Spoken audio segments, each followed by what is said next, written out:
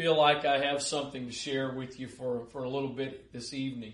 Last Thursday night, as hopefully you recall, and yes, I am pretty sure that was last Thursday night, I shared starting with James, and James talks about that the tongue is a fire, and he goes on to say that, of beasts and animals, and you can put a bridle in a horse's mouth, and you can tame all kinds of animals, but the tongue can no man tame. And then he talks about that out of our mouths can come blessings and cursings, and talking about sweet water and bitter.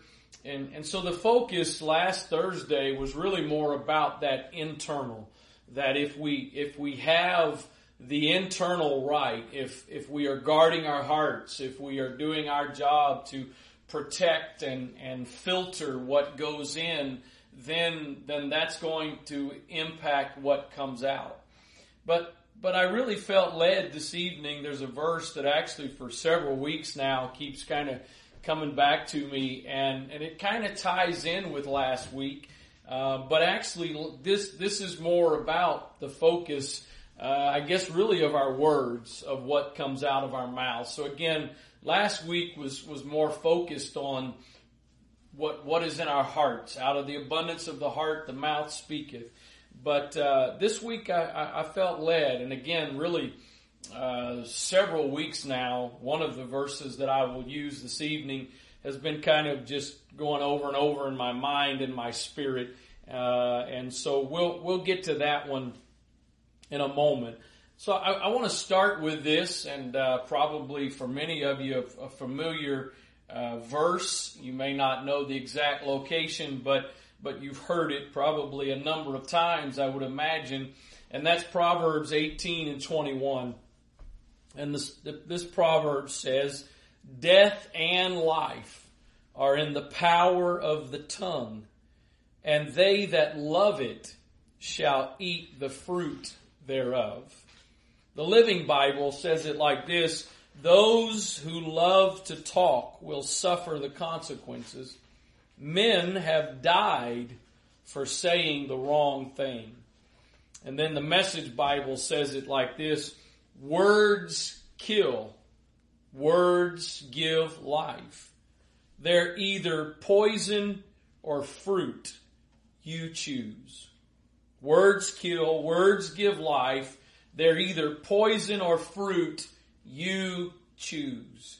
We all know, or most of us know the statement, the phrase, "Sticks and stones may break my bones, and words will never hurt me." I have no idea who it was that came up with that, and I have no idea how that saying has stuck and been passed down from generation to generation, because it is, as most of us well know, it is very untrue.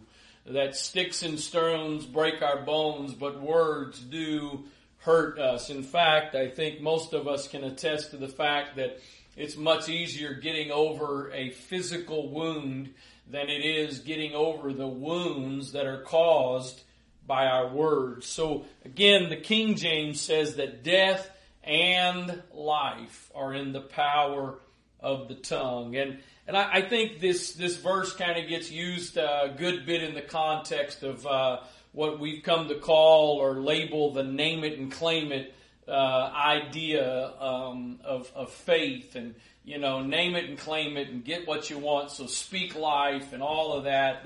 There's a song, I forget who it is that sings it, and probably if I could remember, I wouldn't give the name just to try to be a little bit respectful. But in the course of it, the guy is spouting off, lower interest rates and raises on the job and all this kind of powerful, positive stuff that in essence is speaking life. I don't think that's really the context of what Solomon was talking about here when he's talking about death and life being in the power of the tongue.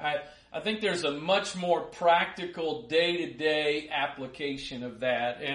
And really, in our own personal lives, in our walk with God, we we have a tendency to say things, to proclaim, to profess negative things, and then also in our relationships with each other. I would venture to say there's probably some of you watching that hopefully, if you are somewhere in your adult years, that hopefully the Lord has helped you overcome this or is helping you overcome this, but you've had to deal with the negative words of a parent. You'll never amount to anything, or you're stupid, or you're a mistake. And so obviously those are words of death, and you've had to live with those words. So really that's more the context of what I feel here this evening, and applying that verse in this context of death and life. I think there can be some other application. I think we ought to speak positive words when it comes to our lives, our homes, our health, our finances, all of that. That's all well and good. But again, I don't think that's the first and foremost application of what Solomon was talking about here. So again, last week was what is in here, what's in our hearts that's going to come out. But kind of like I said in, I think the last video I shared a couple of days ago about the seed and letting the seed work, letting patience work. That's not totally a passive thing. Yes, it's allowing it, but then it's also doing the things that are necessary to help nurture. And I think that's the situation with this verse here, that we've got to, it's not just simply, okay, if I got everything inside of me right, everything's automatically going to come out of me right. I still have to guard. I still have to, I have to be mindful of what's coming out of my mouth, of the things that I am proclaiming or declaring. So here's the verse, really the verse that, as I've said, is several weeks now kind of been going over and over in my mind and my spirit, and that's found in Proverbs 15. It's verse number 1.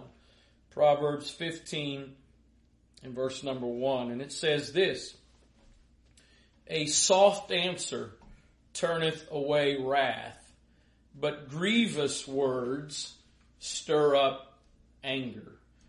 A soft answer turns away wrath, but grievous words stir up anger. The Hebrew definition of stir up there means to ascend.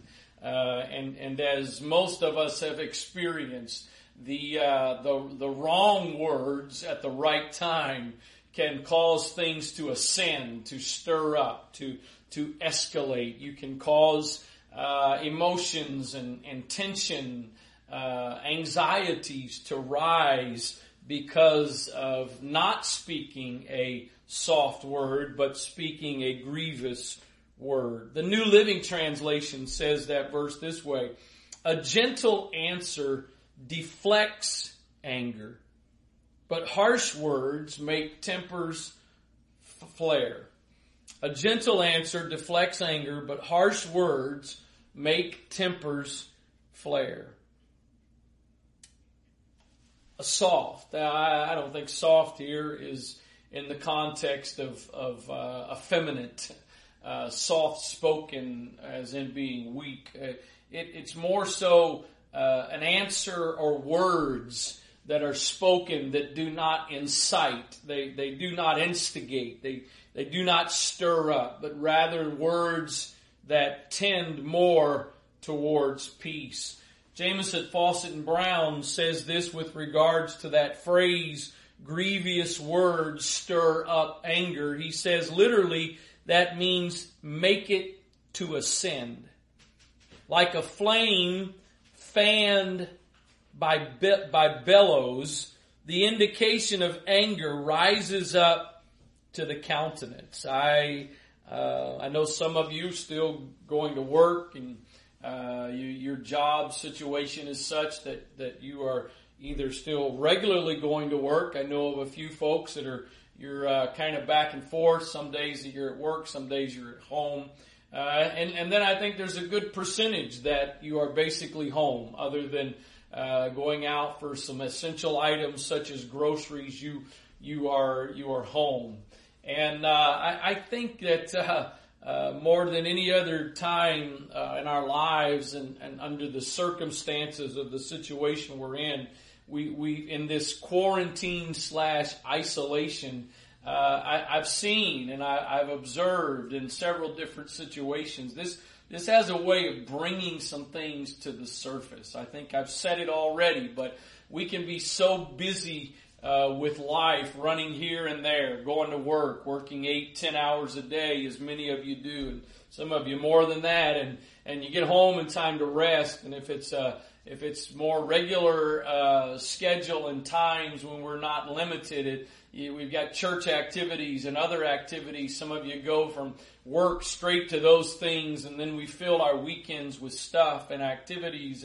And so it's very easy to get so caught up in the busyness of life that there are some issues that are kind of under the surface that get brought to the surface. I was this thought came to me the other day, and I thought I would maybe use it in one of the daily videos that I've been doing, and I may come back and focus on it. But I was thinking the other day about the idea of a dry dock for a ship or a large boat, and as most of you know, that's where you take a ship or a boat and you actually put it in this area and then drain the water so that you can work and do maintenance. And I kind of feel that way right now, that God has kind of dry docked us all because He's got us kind of in unusual circumstances, and He's having the opportunity, if we will let Him, to kind of hone in on some things and focus on some things that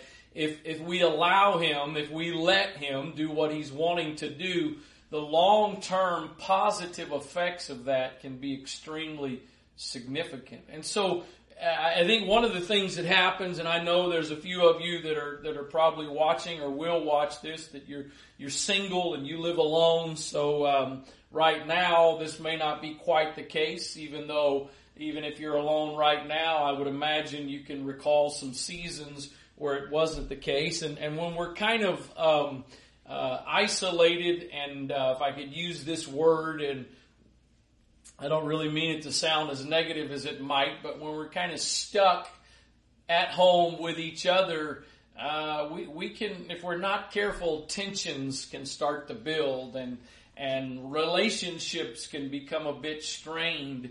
And I don't want this verse to come across just in the context of this, because as I have felt it the last couple of weeks, it's bigger than these couple of weeks, and it's bigger than these circumstances that we're in right now. And so coming out of this, allowing the Lord to help all of us to learn once again, or to learn even more, what it is to be able to give a soft answer that turns away wrath, a soft answer, or the right words in a given circumstance, whether that's a family situation, relational situations, or ministry situations, even job situations, where you can learn to speak the right word that's going to cause there to be peace and wholeness and health, rather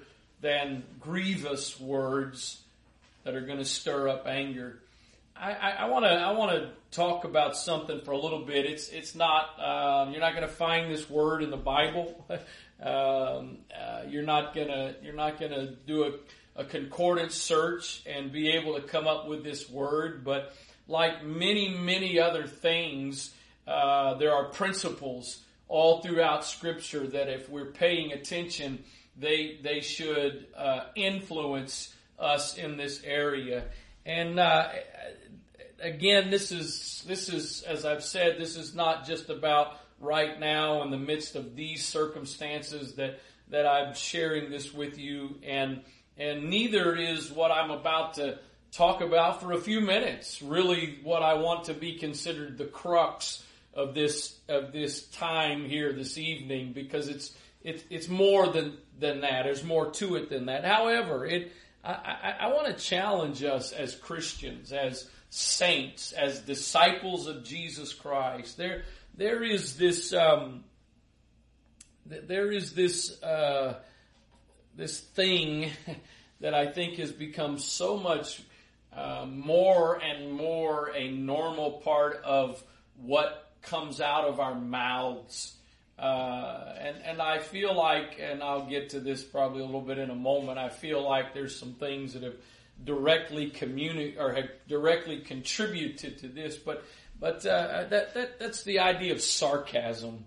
I know, and at times I actually can myself. Those of you that may not have a chance to be around me in a day-to-day setting, I have the ability, maybe not quite as good as some others, but I have the ability to say some sarcastic things, and but I think this has become such more of a common part of our lives, not only to the world, but more so now to us as believers, that these are some of the kinds of words that are the grievous words. These are some of the words that are contrary to a soft answer that turns away wrath. I've been in situations where I especially in some more so social settings with couples, where couples were just constantly sarcastic with each other, not toward other people that were there, but toward each other. And I usually leave that type of situation with just sort of an icky kind of a feeling. I leave that with concerns about the relationship. If that's what the relationship is built off of, that's a very concerning thing. Relationships are a challenge in and of themselves. We're about to be at 28 years of marriage in a couple of weeks, and I wouldn't trade it for the world. It is a wonderful thing. I can't imagine trying to live now single without the benefit of my wife.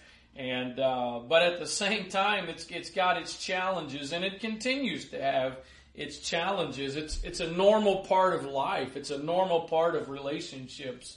But if we're not careful, we can add to. We can say the grievous words that stir up anger, and so we can end up doing beyond the norm damage in our relationships, because we allow ourselves to become less and less guarded with what comes out of our mouths. Richard Chin says that sarcasm has a two-faced quality. It's both funny and mean. And this is what I was alluding to a few moments ago. If you enjoy and you watch sitcoms, that's your prerogative. I'm not here to make a stand one way or the other. But what bothers me about so many sitcoms is that the majority of the humor is based on sarcasm. And again, as the quote I just read, it's usually funny, but it's usually also mean. It is putting down of others. And I want to insert this. So let me again try to bring a more perspective to this. All of you that are watching right now, or maybe even watching in the future, that are a part of Antioch Central, that are some kind of ministry leader, whether that's a department head or you're one of the deacons that are leading an oikos. I want to make this very clear statement. I don't think sarcasm is an appropriate thing in a ministry setting.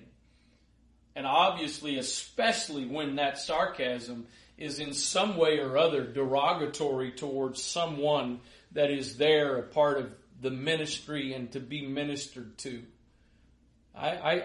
There's plenty of ways to enjoy humor, and we know the Scripture. The Scripture tells us that laughter is a medicine. It's a good medicine, but not at the expense of somebody else. Not at somebody else's expense. And the problem is we become so comfortable that we don't even have to think about it. It comes out without even a second thought. Those funny but mean remarks. The literarydevices.net, I found this little bit about sarcasm. It says this: sarcasm is derived from the French word sarkasmor, and also from the Greek word sarkasian, which means, now listen, some of you, hopefully you're still taking notes. I know some of you are some great note takers. I watch you in church and watch you in different settings, and hopefully you haven't given up that very good habit. So if you're taking some notes, those words, that French and that Greek word, mean to tear flesh or to grind the teeth. Tear flesh or grind the teeth. Somehow, in simple words, it means to speak bitterly. Again, as I taught last week, what comes out of our mouths is ultimately showing what's in our hearts. And you can say what you want to. I don't know if it's easier to be blunt and bold in this setting or if it's easier actually when we can sort of see each other. But you can say what you want to. You can call it personality. You can just say it's who you are. But I'm challenging you tonight that that's not the case.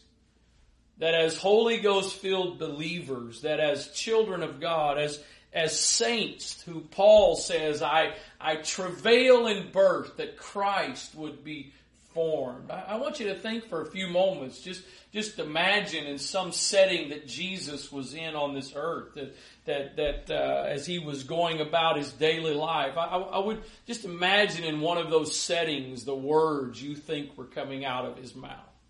You think it was a constant diet of sarcasm and things that were funny but yet mean? Obviously not. And of course I know it's very, well, that's Jesus.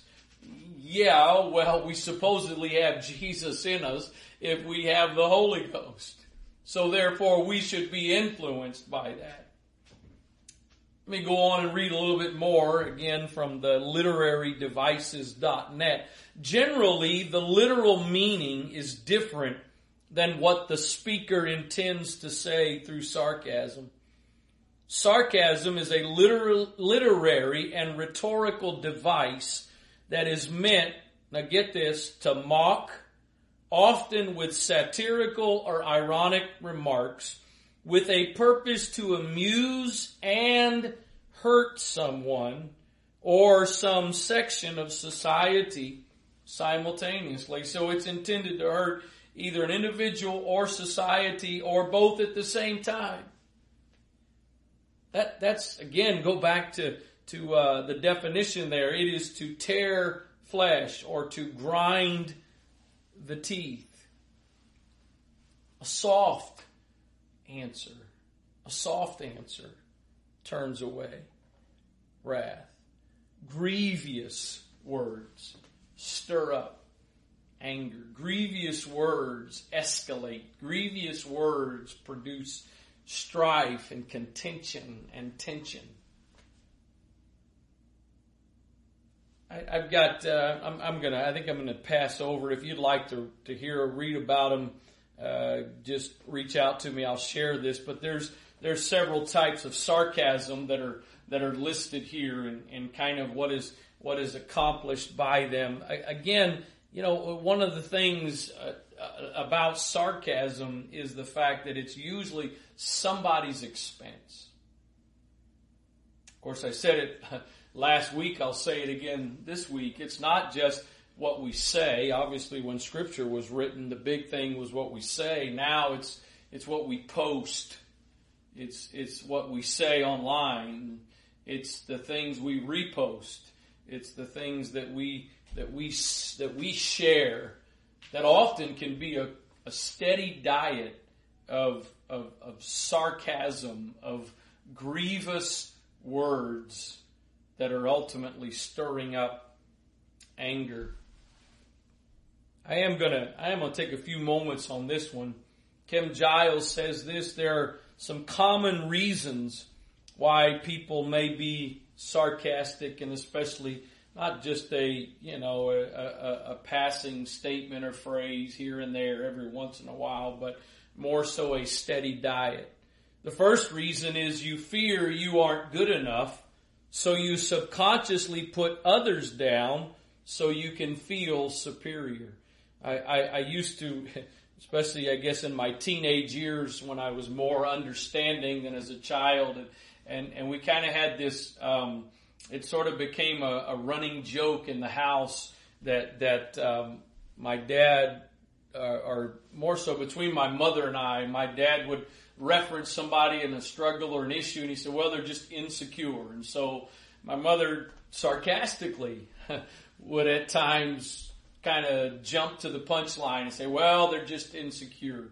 But obviously there was a significant amount of truth to what my dad was saying, because oftentimes the people that are the most insecure are the ones that are the quickest to kind of steal the show and kind of be in control, so that they're not vulnerable.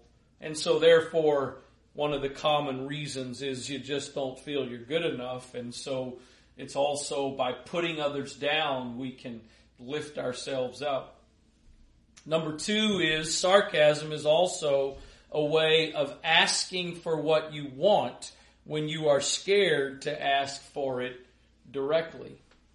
Number three, sarcasm may be passive-aggressive anger. Number four, you may feel angry at life for the disappointments or abuse you have suffered. Going back to last week, I think we have to take an inventory. Is what comes out of my mouth, is what I'm saying, is it an indicator of something inside of me that is off, something inside of me that I need God to help me with? I need God to heal me. I need some wholeness. Number five, if you were teased in a cruel way, put down, or made to feel inferior as a child, you may be subconsciously trying to get the upper hand now. And then number six, you like to get attention by entertaining those around you with humor. Again, I sometimes I don't know, I feel like sort of written off as being too whatever. I don't know what the whatever is. But as I've said many times, the Word of God, the Spirit of God, our walk with God should influence every area of our lives.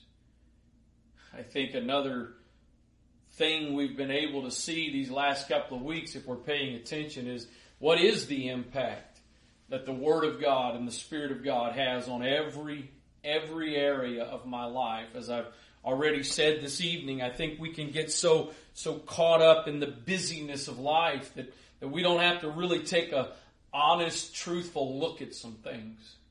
And then when we're forced to kind of slow down and pay attention and sort of take that inventory, we may realize some things that we've sort of been ignoring or brushing over. Proverbs 25 and verse 11, the King James says a word fitly spoken, but the New Century Version says it this way: the right word spoken at the right time is as beautiful as gold apples in a silver bowl. The right word spoken at the right time is as beautiful as gold apples in a silver bowl. Death and life. Death and life are in the power of the tongue. Not trying to stir up old wounds for anybody, although perhaps if it's a little too painful, then maybe the Lord's just trying to help you realize it's something you still need to let Him help you and heal you over.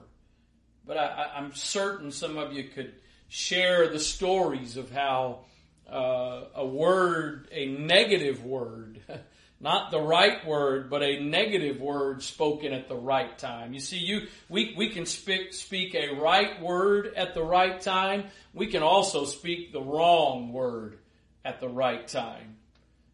meaning the wrong word at a vulnerable time, the wrong word at a moment of where somebody is in a position or a condition that they need that right word, that fitly word. But when we speak the negative or the wrong word, it has an extremely long-lasting impact. The right word. A soft answer, that's the right word. A gentle answer, that's the right word. Fitly spoken, or spoken at the right time, is as beautiful as gold apples in a silver bowl. And then last verse, and we'll wind down this part of the evening. Isaiah 50 in verse number 4 says this: "The Lord God hath given me the tongue of the learned, that I should know how to speak a word in season to him that is weary. He wakeneth morning by morning. He awakeneth morning by morning. He wakeneth mine ear to hear as the learned." The Amplified says that verse this way: "The servant of God says, the Lord God has given me the tongue of a disciple and of one who is taught, that I should know how to speak a word in season to him who is weary. He wakens me morning by morning. He wakens my ear to hear as a disciple, as one who is taught." And then lastly, the Message Bible says it this way: "The Master God has given me a well-taught tongue, so I know how to encourage tired people. He wakes me up in the morning, wakes me up, opens my ears to listen as one ready to take orders." I want you to notice there how that, and each of these translations obviously says in a little bit different way, but the idea of the tongue of the learned is also based on the fact that I've got an ear to hear.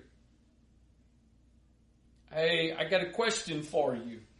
If what you're speaking is not a word fitly spoken, if the primary things coming out of your mouth are not a soft answer that turns away wrath, if you're speaking grievous words that are stirring up anger, then what is your ear tuned to? Because speaking with the tongue of the learned is dependent upon an ear to hear the voice of the Lord. So it stands to reason, ultimately, what I'm speaking in the context of last week is based on what's in my heart. Out of the same fountain can't come sweet water and bitter. But also what I'm speaking is an indicator of what it is that my ear is tuned to. He's given me the tongue of the learned, that I should know how to speak a word in season. Ties back in with the verse in Proverbs 25:11, a word fitly spoken, a word spoken at the right time. He's given me the tongue of the learned to speak a word in season. I've already touched on the idea of those of you in ministry. We all absolutely, whatever level of ministry we're in, whatever role of ministry we're in, we need an ear to hear, because we need to be able to speak with the tongue of the learned, a word in season. But let's take it a little more down to day to day, where most of us are right now in our homes. Husbands, we need to learn how to be able to speak a word in season to our wives. Wives knowing how to speak a word in season, a positive, encouraging, uplifting word in season to your husbands. Parents speaking a word in season, a fitly word to your children. We don't usually go to this one, but children learning to speak a fitly word, a word in season to your parents. I know the world. I know the world writes all this off as no big deal, as nothing. It's the norm. It's a daily part of our lives. Again, if you watch sitcoms, I would challenge you the next time to really stop and listen. Because you can't let that in your heart, and it's getting in your heart. You can't let that in without it ultimately influencing what comes out.